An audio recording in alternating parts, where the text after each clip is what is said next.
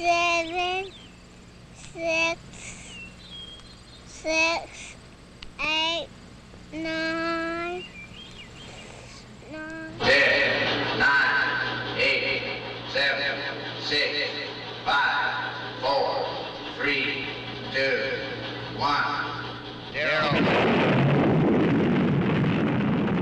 These are the stakes. Welcome to Higher Talk, a podcast on the history, theory, and practice of international relations. I'm your host, Elon Kluger. This week, I spoke with Professor David Brown.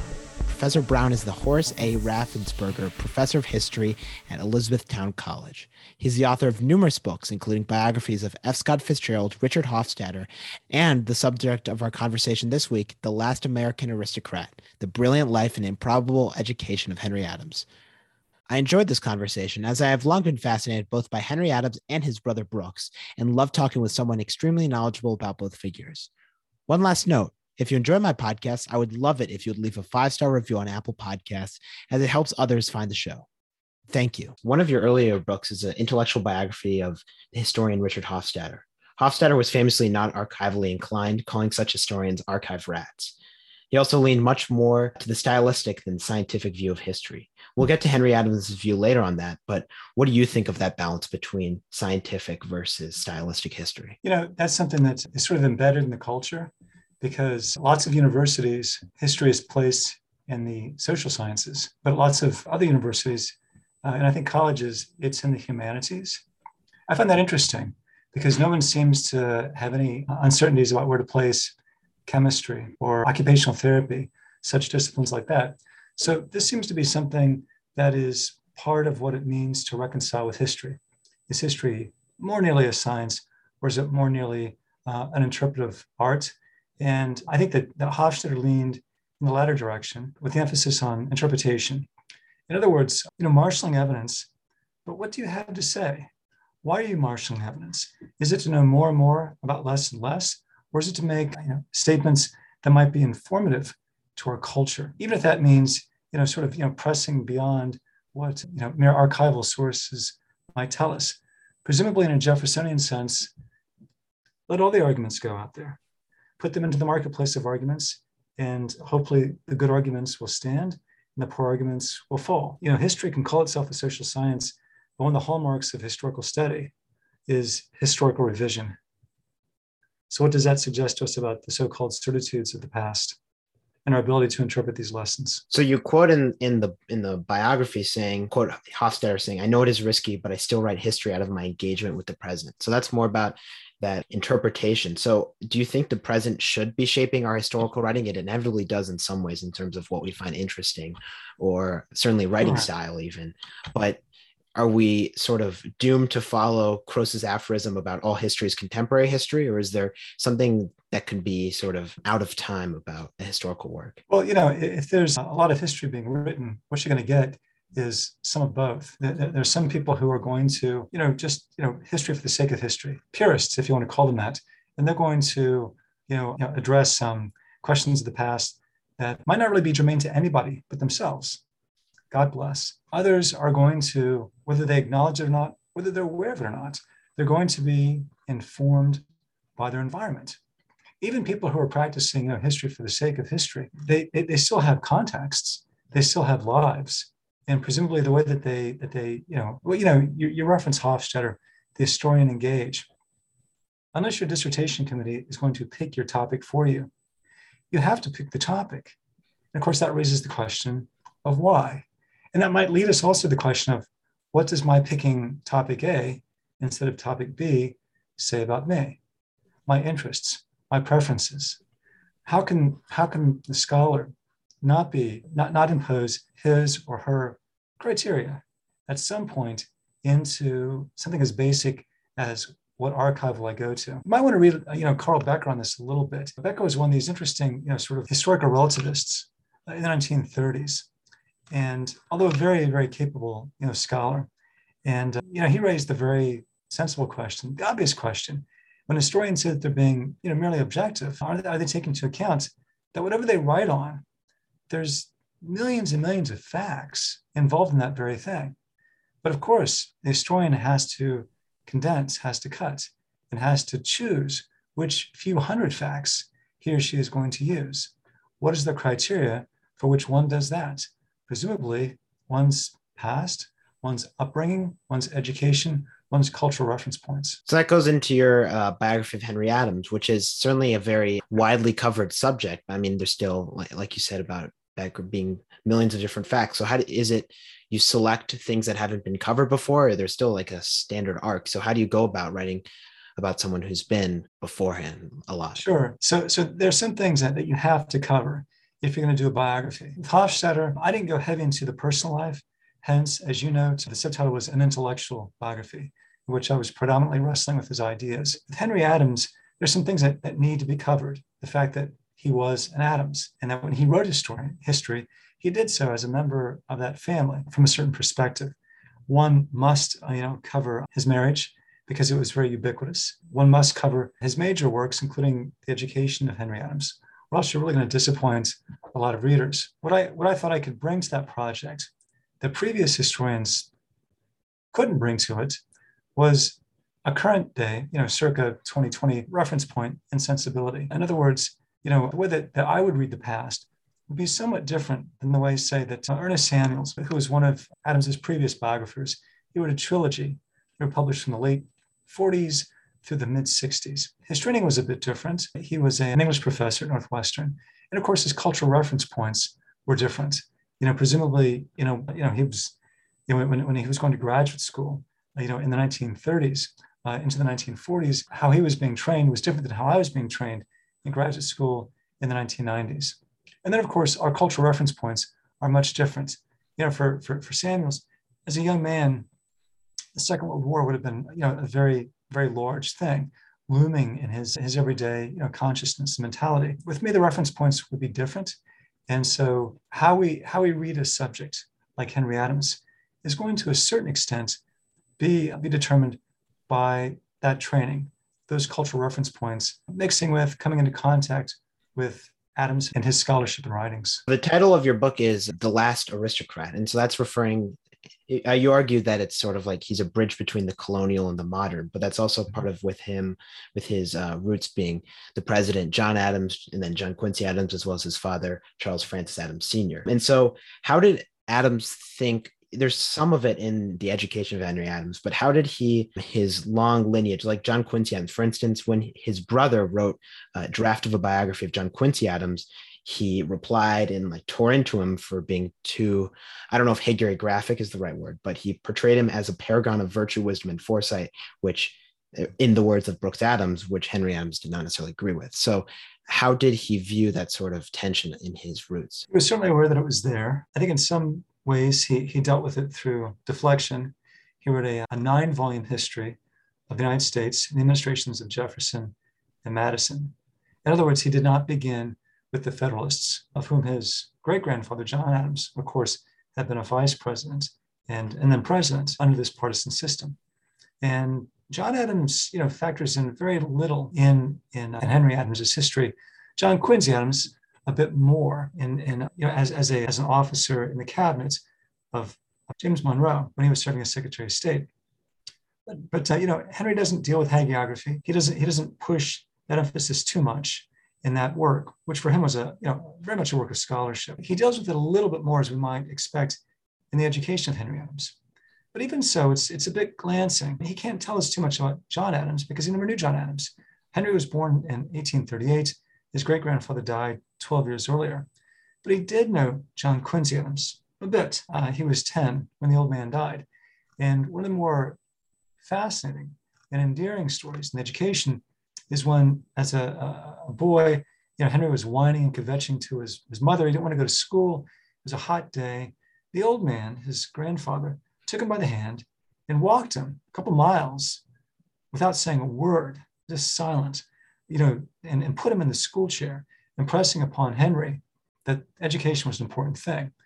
And so, Henry's telling us there that he's not going to go into any, deep or nuanced discussions about what he might think about his grandfather's statecraft or public career. But he wants us to know that for him, his grandfather was a very human person, and sort of operating within that that sort of quasi-Puritan model of education being a tremendous thing, a privilege, and Henry was going to get it whether he wanted it or not. And also, it's a funny story. Henry is telling a tale on himself, and bring this great historical personage to the table in a way that really humanizes John Quincy Adams.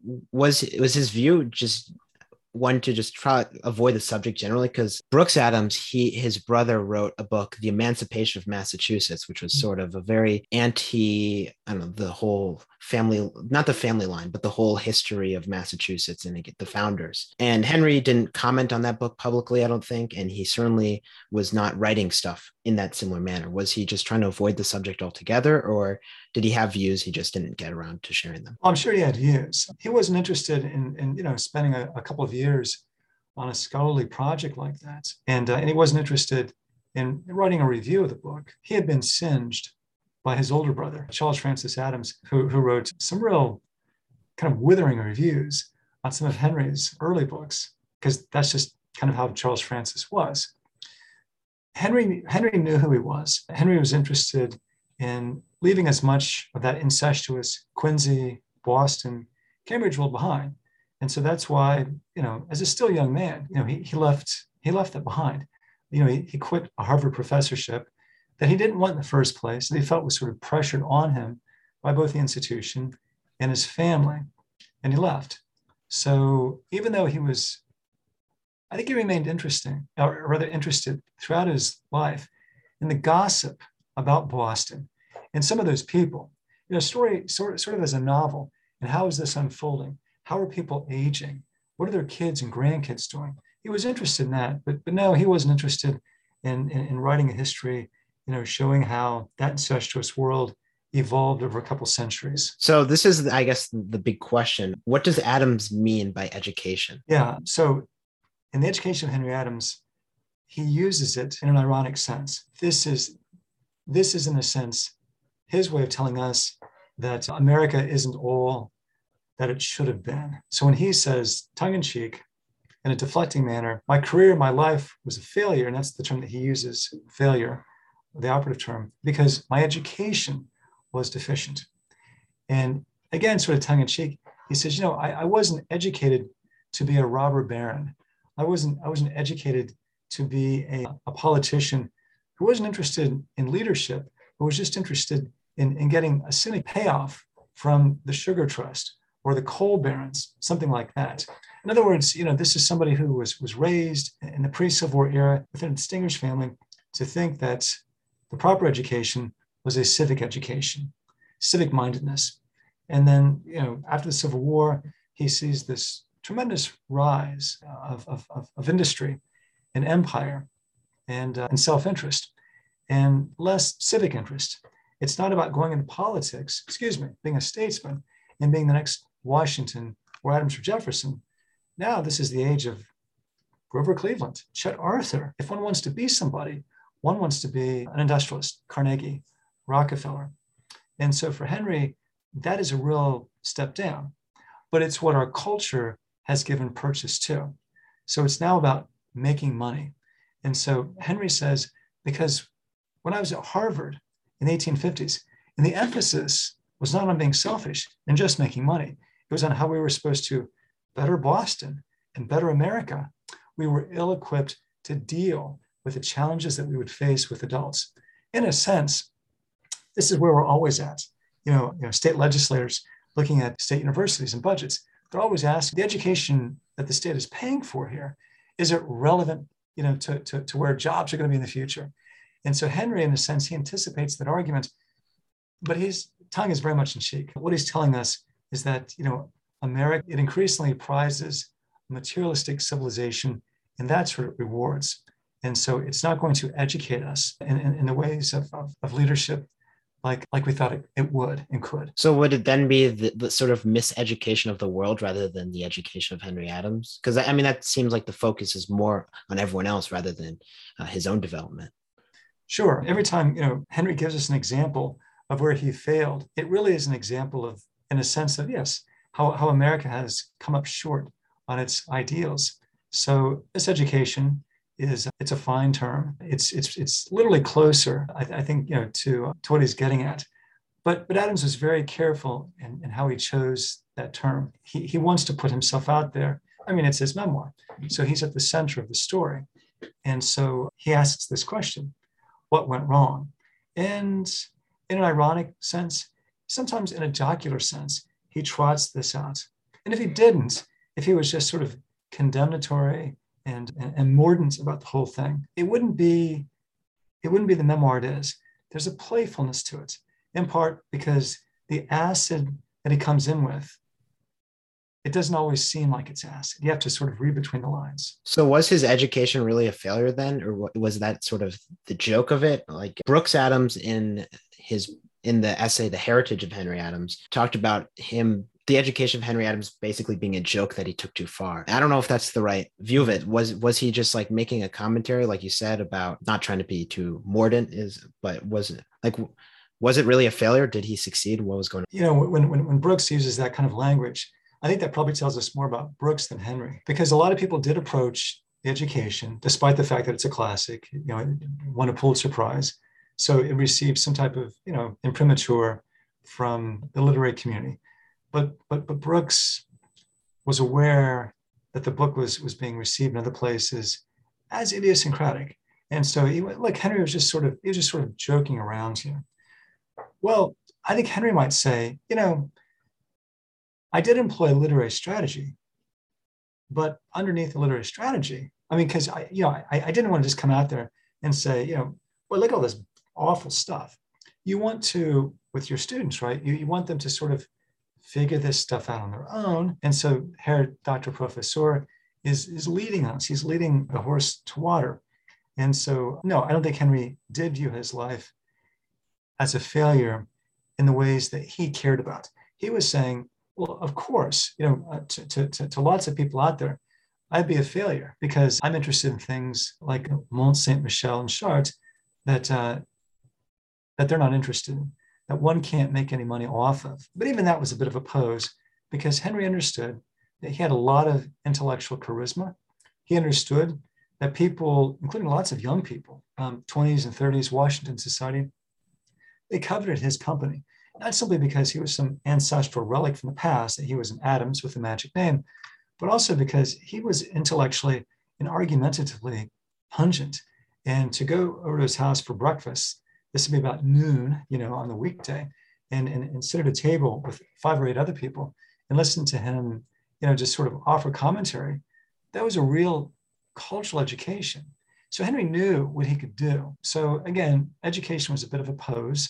Failure was a bit of a pose. He was, I think, actually quite proud of the things that he could do and accomplish in his writing, for example. So there's sort of this, you've mentioned in previous podcasts about Henry, the few surviving photos of Henry Adams making him look all sad or distant and old. And he did like lose his hair in his 20s and seems sort of like more depressive type. And there's a letter from Theodore Roosevelt that you quote in the book about John Hay saying that he was basically, I was spending too much time with the Henry James and Henry Adams, who were charming, but very cynical and like satirical cynicism, which he ended up sort of imitating in a way. So is that the fair characterization? There's like, you've quoted another letter with Henry James saying the real Henry Adams, or like a different flavor of him at least. So like who is the real Henry Adams? Is he positive? Is he a bitter cynic? There is a bitterness to Henry Adams, to be sure. And that comes through in a very pronounced way in his anti-Semitism, which was not unique to Adams or people of his Brahmin class, but he was very strong in this, stronger than most people.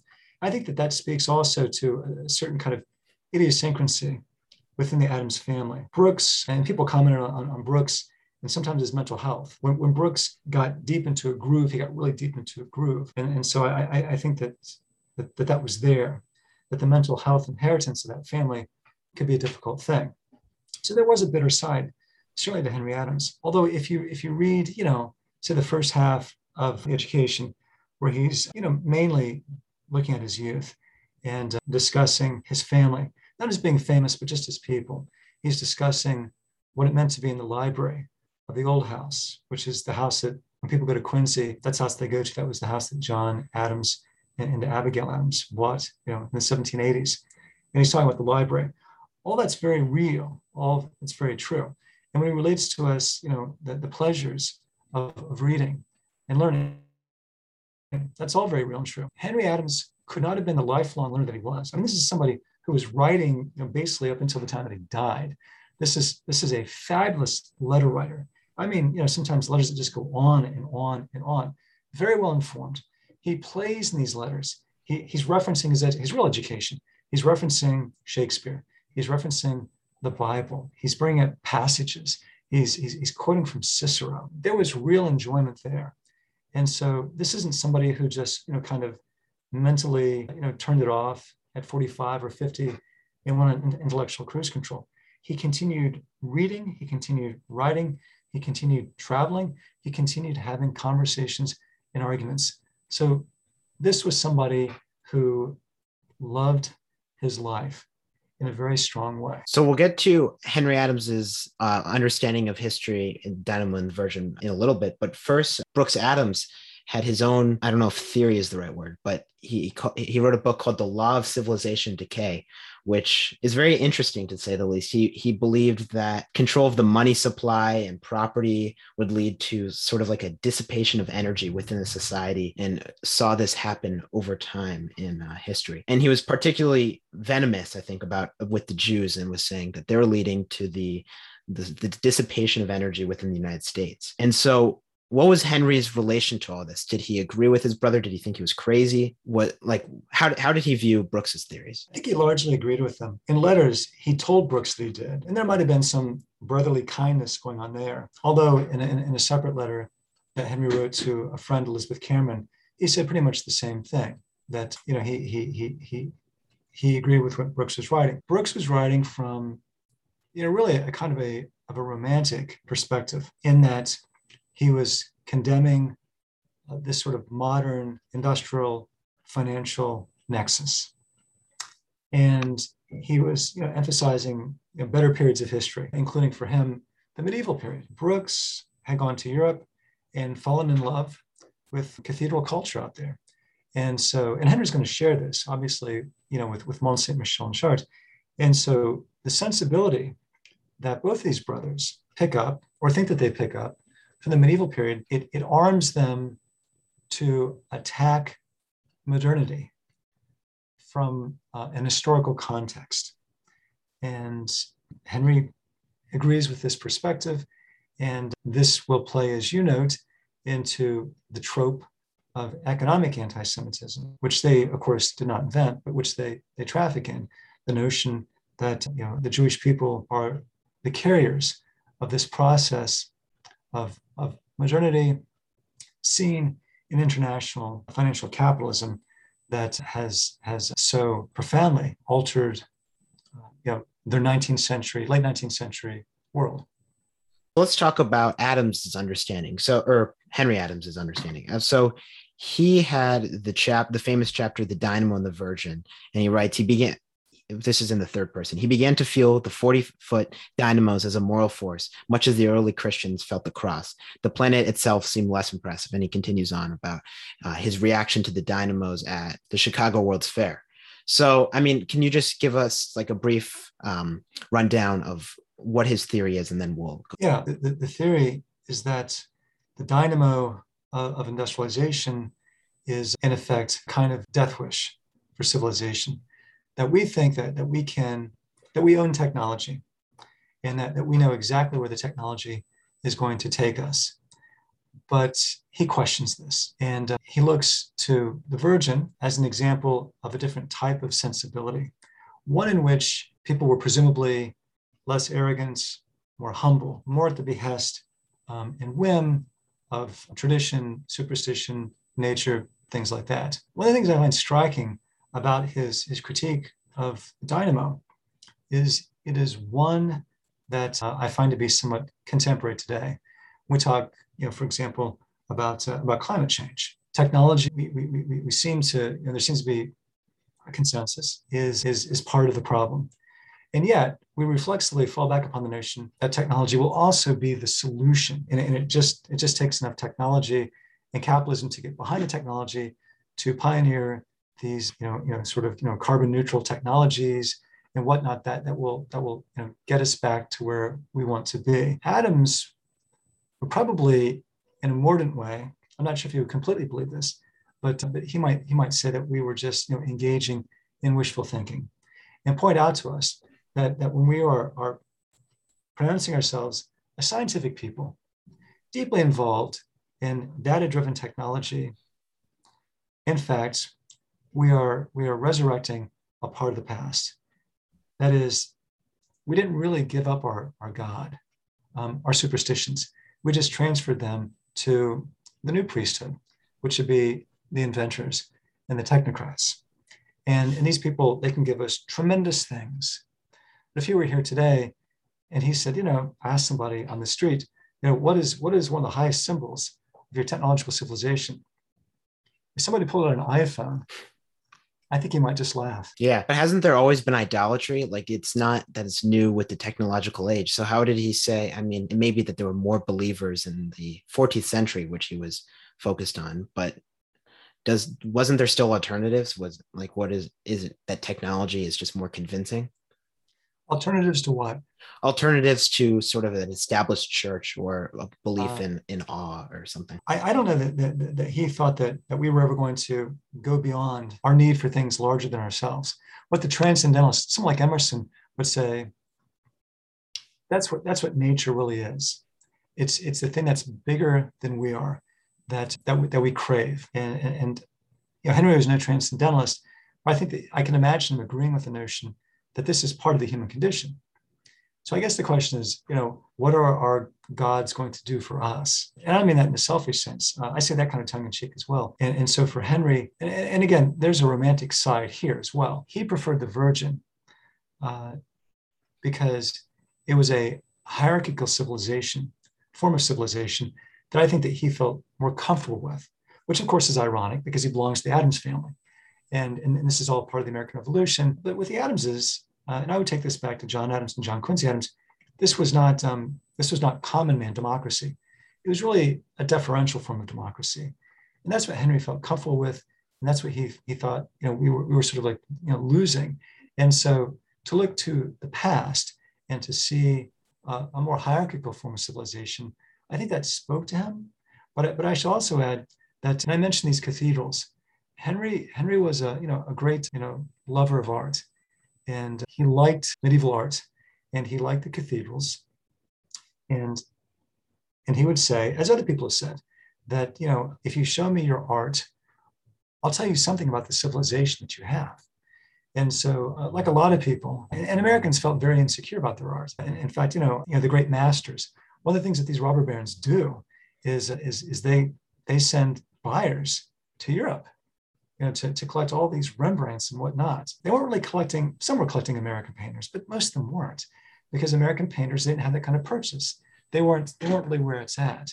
So if you want to be legitimized by presumably like the world's best art, that was still Europe. And so, Henry can be at odds with these robber barons. But if Henry is saying, in some sense, I prefer the medieval civilization, I prefer the Renaissance civilization, because the art that produced must have said something good about that civilization. Actually, people like J.P. Morgan, this arch financier that Henry didn't really care for, he was doing the same thing.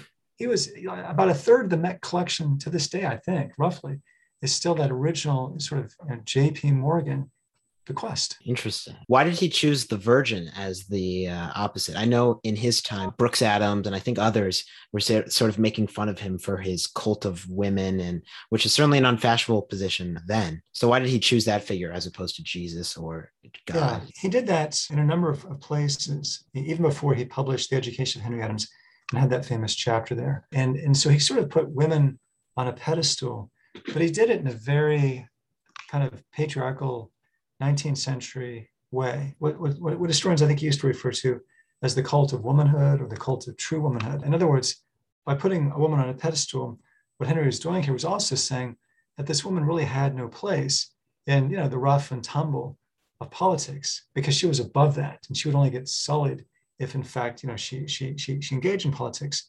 So Henry's enamoring with the historical woman, so to speak, which reaches its apex with the Virgin. This was his way, I think, of identifying a kind of interesting dichotomy.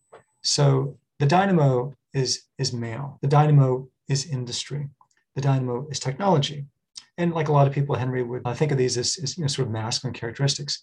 And so the Virgin is fecund. The Virgin is organic. The Virgin is agrarian and Mother Nature kind of thing. And so as a literary trope, it kind of works because there's a duality or a dichotomy. And so Henry didn't take that part of it seriously. But I think that he liked the notion of representing two poles and having the genders represent each.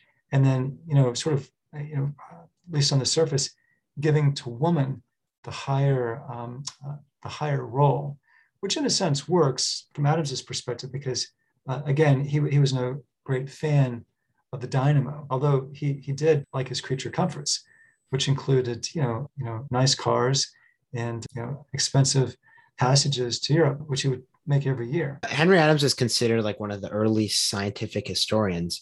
So why was he doing that when he sort of saw the Virgin? That would be sort of more of a dynamo characteristic of history. So why was he one of the people for that, where as opposed he could have been a romantic historian? He could have easily written like that. Yeah, I think it was actually sort of both. His greatest historical statements of historical scholarship, 9-volume history of the United States, the administrations of Jefferson and Madison, 1800 to 1817, roughly.